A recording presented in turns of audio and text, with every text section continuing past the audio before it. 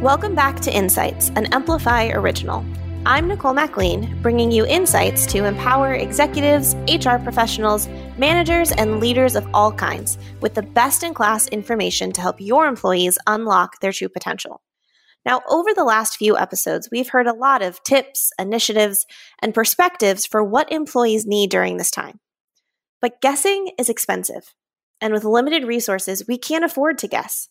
So in this installment of Insights, Amplify co-founder and Chief People Officer Adam Weber is back and joined by Sam Yoder, Amplify engagement coach, and Dr. Josh Hammonds, a professor and data science consultant. They are peeling back the curtain on employee feedback from the past few weeks and providing data-driven recommendations for leading teams. As a leader, there's nothing more critical than your people showing up to work and doing and bringing their very best. And not having that, it shuts down all the growth potential inside of your business. And maybe today, all of us, or maybe there's a growth potential. You're like, well, what could I do right now? You're positioning yourself for failure in the future as well if you're not focused on this. Because guessing and not knowing the truth about your business is really expensive problem. When you're just kind of taking anecdotal feedback versus prioritizing engagement and data, it can be expensive. And then the other thing, the reason I think it's really critical right now, what I'm hearing a lot is that a lot of people froze their staffing, their hiring, or they had to even do a round of layoffs. And so, yet they know demand is on the cusp of surging for their business, or to survive, they're having to really spike up their productivity. Yet they've got a whole bunch of people working at home with kids hanging off their legs, or they're working from campers, or whatever it may be. So when you have a reduced staff with high demands, like, what better way to bridge that gap than with making sure you're getting the absolute most from your people? I read an article published in Harvard Business Review by Nathan Furr entitled, "Don't Let Uncertainty Paralyze You." There's a theory in social psychology and communication called uncertainty reduction theory. And as human beings, uncertainty does paralyze us. We tend to extrapolate and say, oh my goodness, there's only one of two options here. And we forget about all that gray in the middle, or that spectrum in the middle. And the thesis of the article, and I would encourage anybody to go read it, is that you've got to look at these potentialities and these possibilities when life hands you right now a chaotic circumstance where you now need to think, and don't allow that bipolar uncertainty of like, are we going to survive or not survive? No. There's so much more in between there. And what does it look like to create conversations, engagement practices that could be potentially growing more as we will, and most certainly come out of this dip that we're experiencing. You teach and consult on a lot of different topics. So why do you think it's so important to have data when making decisions about people, but about anything? I don't think there's a time in the history, or at least in popular press, that we have not heard about data as much as we have now at this point, right? And so I love the mantra, facts over fear. And so whether it's Dr. Fauci presenting a model or someone using data to show what could happen, data is simply turning the lights on to what decision-making should look like. And so data-driven decision-making is necessary. And so if we don't do that, we're just sort of using our gut instinct, or we're using what we think might work, but we're not really sure. And so creating data allows us to gather information, to create models, to say, wow, if we add this here and we bump the needle in this variable here and do this, this could be our outcome. And as more data pours in, we can pivot. But at the same time, if you don't have data, and I mean objective data that's gathered not through emotion, not through feeling, non-biased, but you're looking at data and you're looking at large amounts of data across large sample sizes, that is what's going to inform, I think, logical decision-making in a time that could be potentially very emotional right now. And we've got to make sure that we're making business decisions, people decisions, using that kind of data. And so, yeah, I'm very much waving that flag of we've got to look at the data before making big decisions. Well, and then Sam, how has that played out in your world? I spend most of my time talking to mid-level managers, and I count that as anyone who's not really making decisions at the top level, especially right now. And so there is a gap between our executives who are probably making those decisions, and then that has to trickle all the way down. And if it doesn't get to these people, then it definitely doesn't get to these people. And so exactly what Josh was just saying, that crisis mode causes you to lose track of some of the big picture of things too. And so the data helps reorient my customers into what's most important right now in crisis mode, and what they might be missing from what their employees are saying, or what their employees are needing, but also helping them think longer term. So I think data acts as that really good bridge to almost check your emotions and say, I think that this is the most important thing, and the world is probably telling me that, but that may not be true for your organization. And so the data validates whether you're right or checks your emotional reaction. And that's kind of what I'm seeing mostly in my meetings. The next question that I've heard a lot is, with so much uncertainty and panic, should we be measuring now? Is it going to be an accurate depiction? Sam, if you want to kick us off on this one, what would you say to someone that's trying to answer that question? I think measuring is important right now just as much as any time. What it gives you is important data for the moment. And so I'm talking to customers who they might have measured back in March and early March, and that data is still good. I'm still using that data to figure out, hey, this is where your employees were at in March. How do we use that data to figure out what your jumping off point is now? Because this is how they were feeling then. And so these feelings are probably just amplified now or slightly different, but this will give you a good jumping off point. But life is changing so quickly, and we're all experiencing that. And so measuring now, while it may feel like a lift, it's actually going to help you make better decisions. And so you obviously have to pick the best time for your business, but I think that now is almost a more important time to measure, to get accurate data quickly, and then so you can turn it around. I'd echo that, Sam. I mean, information to a leader, like hearing the genuine place that your people are in this moment, is critical. True engagement data, the purpose is not to make you feel good. It's not to help you win an award. The point of it is to tell you the truth about your business and the truth about your people and where they are and how you can then respond. And in an ever-changing environment, when your response likely will dictate how that employee will feel about this business for the rest of their tenure, how you as a leader handle this very moment in your life is how your employees will think about you as a leader for the rest of their tenure in your business. Having data informs how to be and how to communicate back to those people, how to make critical decisions in a way that feels reflective of where they are. And I do think it also builds an empathy muscle too. Like, they're not detached. It's not like a robotic thing. It's data can lead to genuine understanding when oftentimes you're blind to it. Josh, anything you'd add with that? I think what data can do is can bring about ideas that you did not think about, especially in this moment. And so, I've got lots of information that I could share about the models that we've been running so far with Amplify, but then also some of the new models that's happening. But one of the biggest ones is goal support, and how a leader can support the goals and block away any kind of barriers that would prevent the goal from happening, is a moderate predictor of engagement. It always has been for the last 20 years. We've looked at that throughout the research, the literature. But the number that I just ran recently shows that jumped now to the front of the stage, that how I see my leader giving me support to carry on a day-to-day activity, whether that be Zoom support, whether that be don't furlough me, but give me the financial incentive that I need to, whether that be give me some flexibility on this, that is now a huge predictor of engagement. And if you didn't run the numbers on that, you wouldn't know, wow, I guess I really need to help. How can I support you? I didn't even think about that.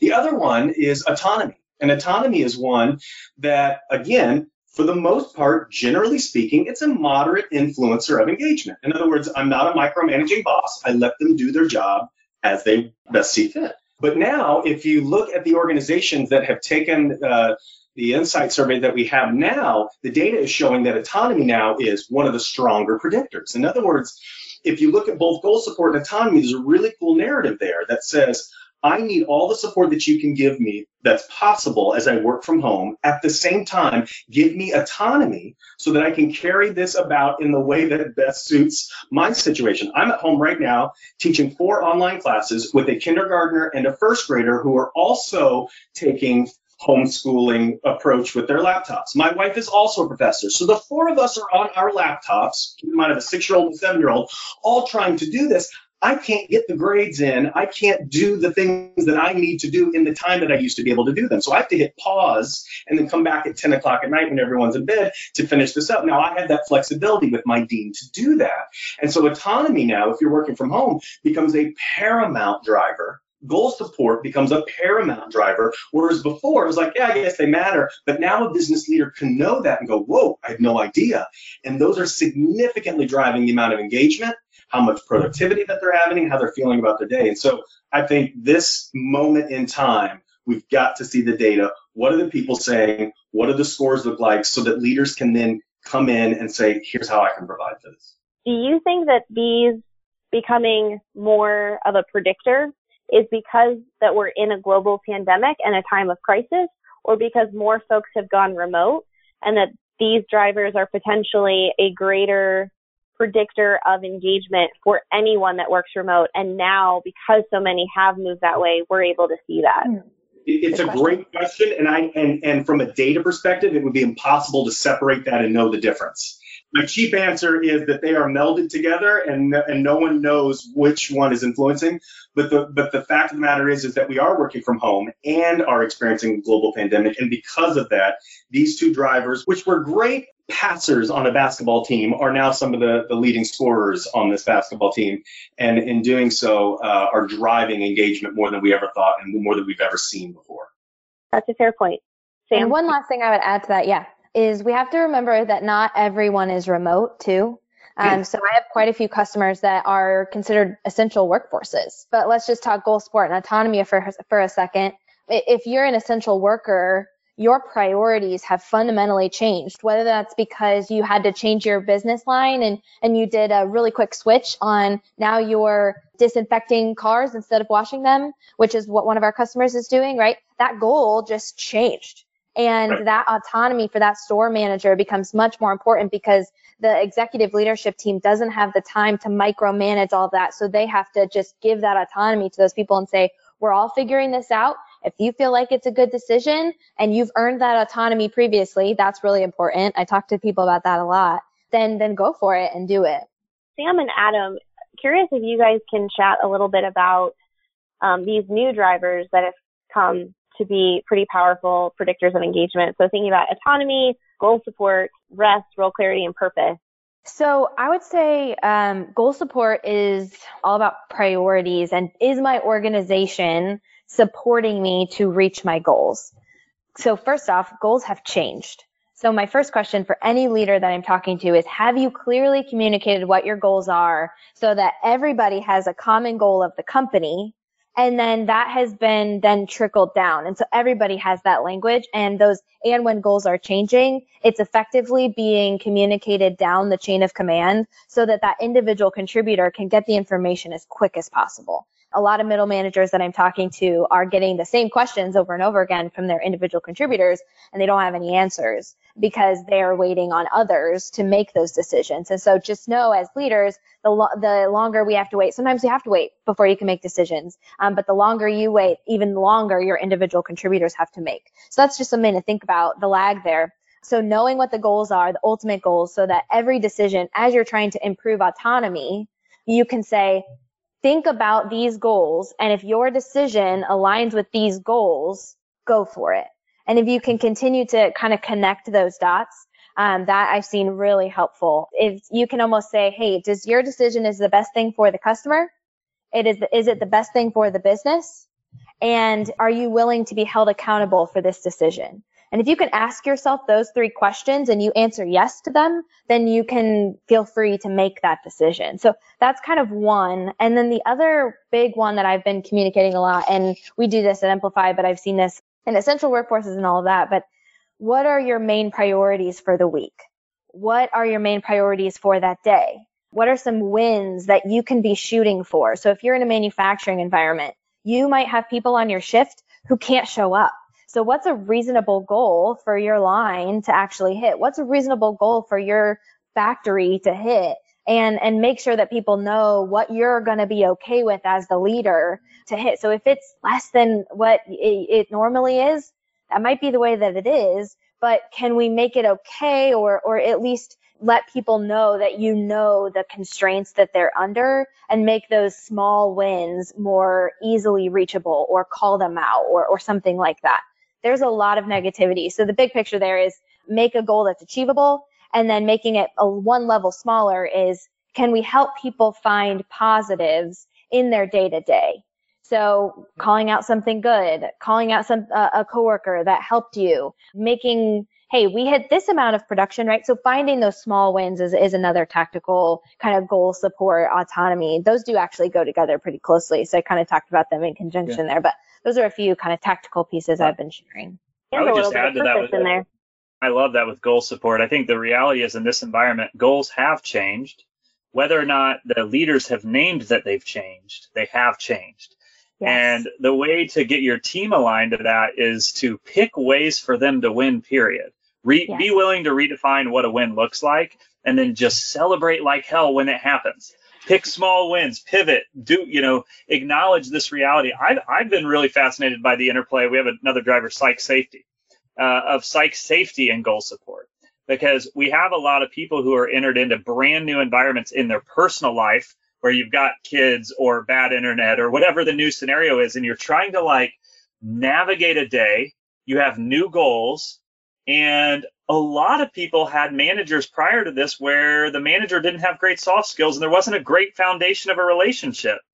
Well, now more than ever, we need this really transparent, authentic, open line of communication where we're redefining new goals and we're communicating back and forth between employee and manager. I think there's some tension, right, in those how those two are interplaying right now. And so I've been thinking a lot about how, as a manager, are you doing your part both in this is role clarity and goal support, but in really clearly identifying what the priorities are, what a win looks like, and are you giving that employee permission to share what blockers they have to help achieve that win or to achieve that priority?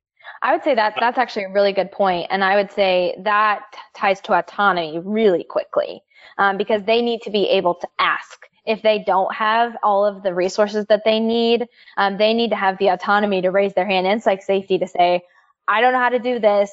I'm struggling. This is blocking me. And if there's not good psych safety and then subsequently autonomy, then you're going to have an issue.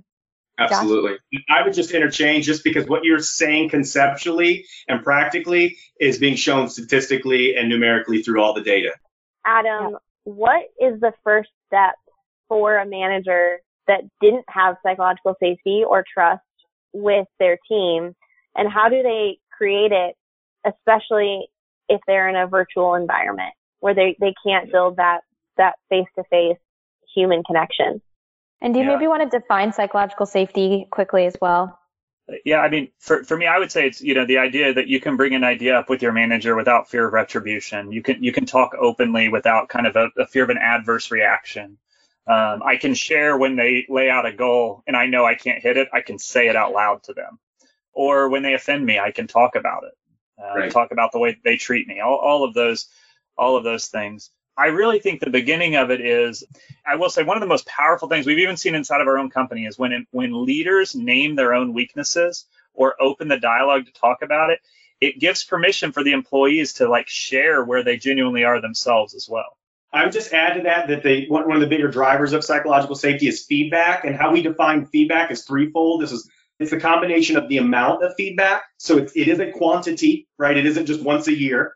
It is a frequency, so it's a pop-in frequency, but then it's also value add. What you said to me in the conversation we had, I actually took some things with me. You landed the plane, and I now have some constructive feedback, right? And that doesn't need to be positive or negatively valent. It's a value add feedback situation. And so if those are happening, you're spending time frequently and adding value, you're going to see a bump in safety that, wow, okay, this manager really has my best interests. Sam, can you share some of the best practices of feedback that you are sharing currently with your customers? So the main one is somebody should be touching base with each direct report at least once a day. I mean, that's kind of bare minimum baseline. And our world is changing so fast. Hopefully your business is also changing so fast to keep up with the world changing that you need to be touching base with your employees, whether it's on priorities or tasks or vision or whatever. There needs to be that communication, and it has to start with, hey, are you doing okay? How's your schedule? How's your workload? Do you have enough? Do you have too much? All of that, right? It has to start there with the emotional side of the person. So that's across the board. And so one thing that's been super helpful for people is I will tell them our data is not prescriptive on what you should be doing. It is a starting point. It's a jumping off point to figure out where to dig in deeper. So I also say that with feedback right now, if you say, hey, how could I be better as a leader? Or how do you think our team is doing? That's very broad. And with so much going on, you're going to get a broad spectrum of feedback back. And that's not going to be very actionable. So one way I've instructed my team or my clients to use our data is to say, hey, your psych safety score is low or your manager score is low. Here, let's think of some questions you can ask your team specifically around manager so that you can become a better leader. And so it kind of gives them some direction on where to dig. So it's that data along with verbal feedback and talking to people and figuring out kind of almost triaging so you can get more actionable feedback for yourself. So those are kind of two pieces I'm talking about pretty consistently. The way you're talking about data is with that, the action that's tied to it is really the key to this working. Having a bunch of data from your employees doesn't do anything. What data does is if it focuses how you then interact, instead of you going to them communicating this way when they want to, what it does is it levels the playing field and it starts to create those honest dialogues back and forth about right subjects, which is really where transformation starts to happen in orgs. It goes back to what we even said at the very beginning, which is when you're in crisis mode, which a lot of people are right now, most people are, you are looking at the things that you emotionally feel are the most important, but that may not line up with what your employees think. And so data helps you align with what your employees actually think is important. Yes, it turns the light on so that you can see what needs to be unpacked. Thank you for joining us for this week's Insights. Don't forget to subscribe so that you never miss an episode. And in the meantime, if you have questions or topics that you'd like to see us cover, please go to emplify.com/questions. That's emplify.com/questions, and let us know what's on your mind. Stay safe, stay sane, and we'll see you next week.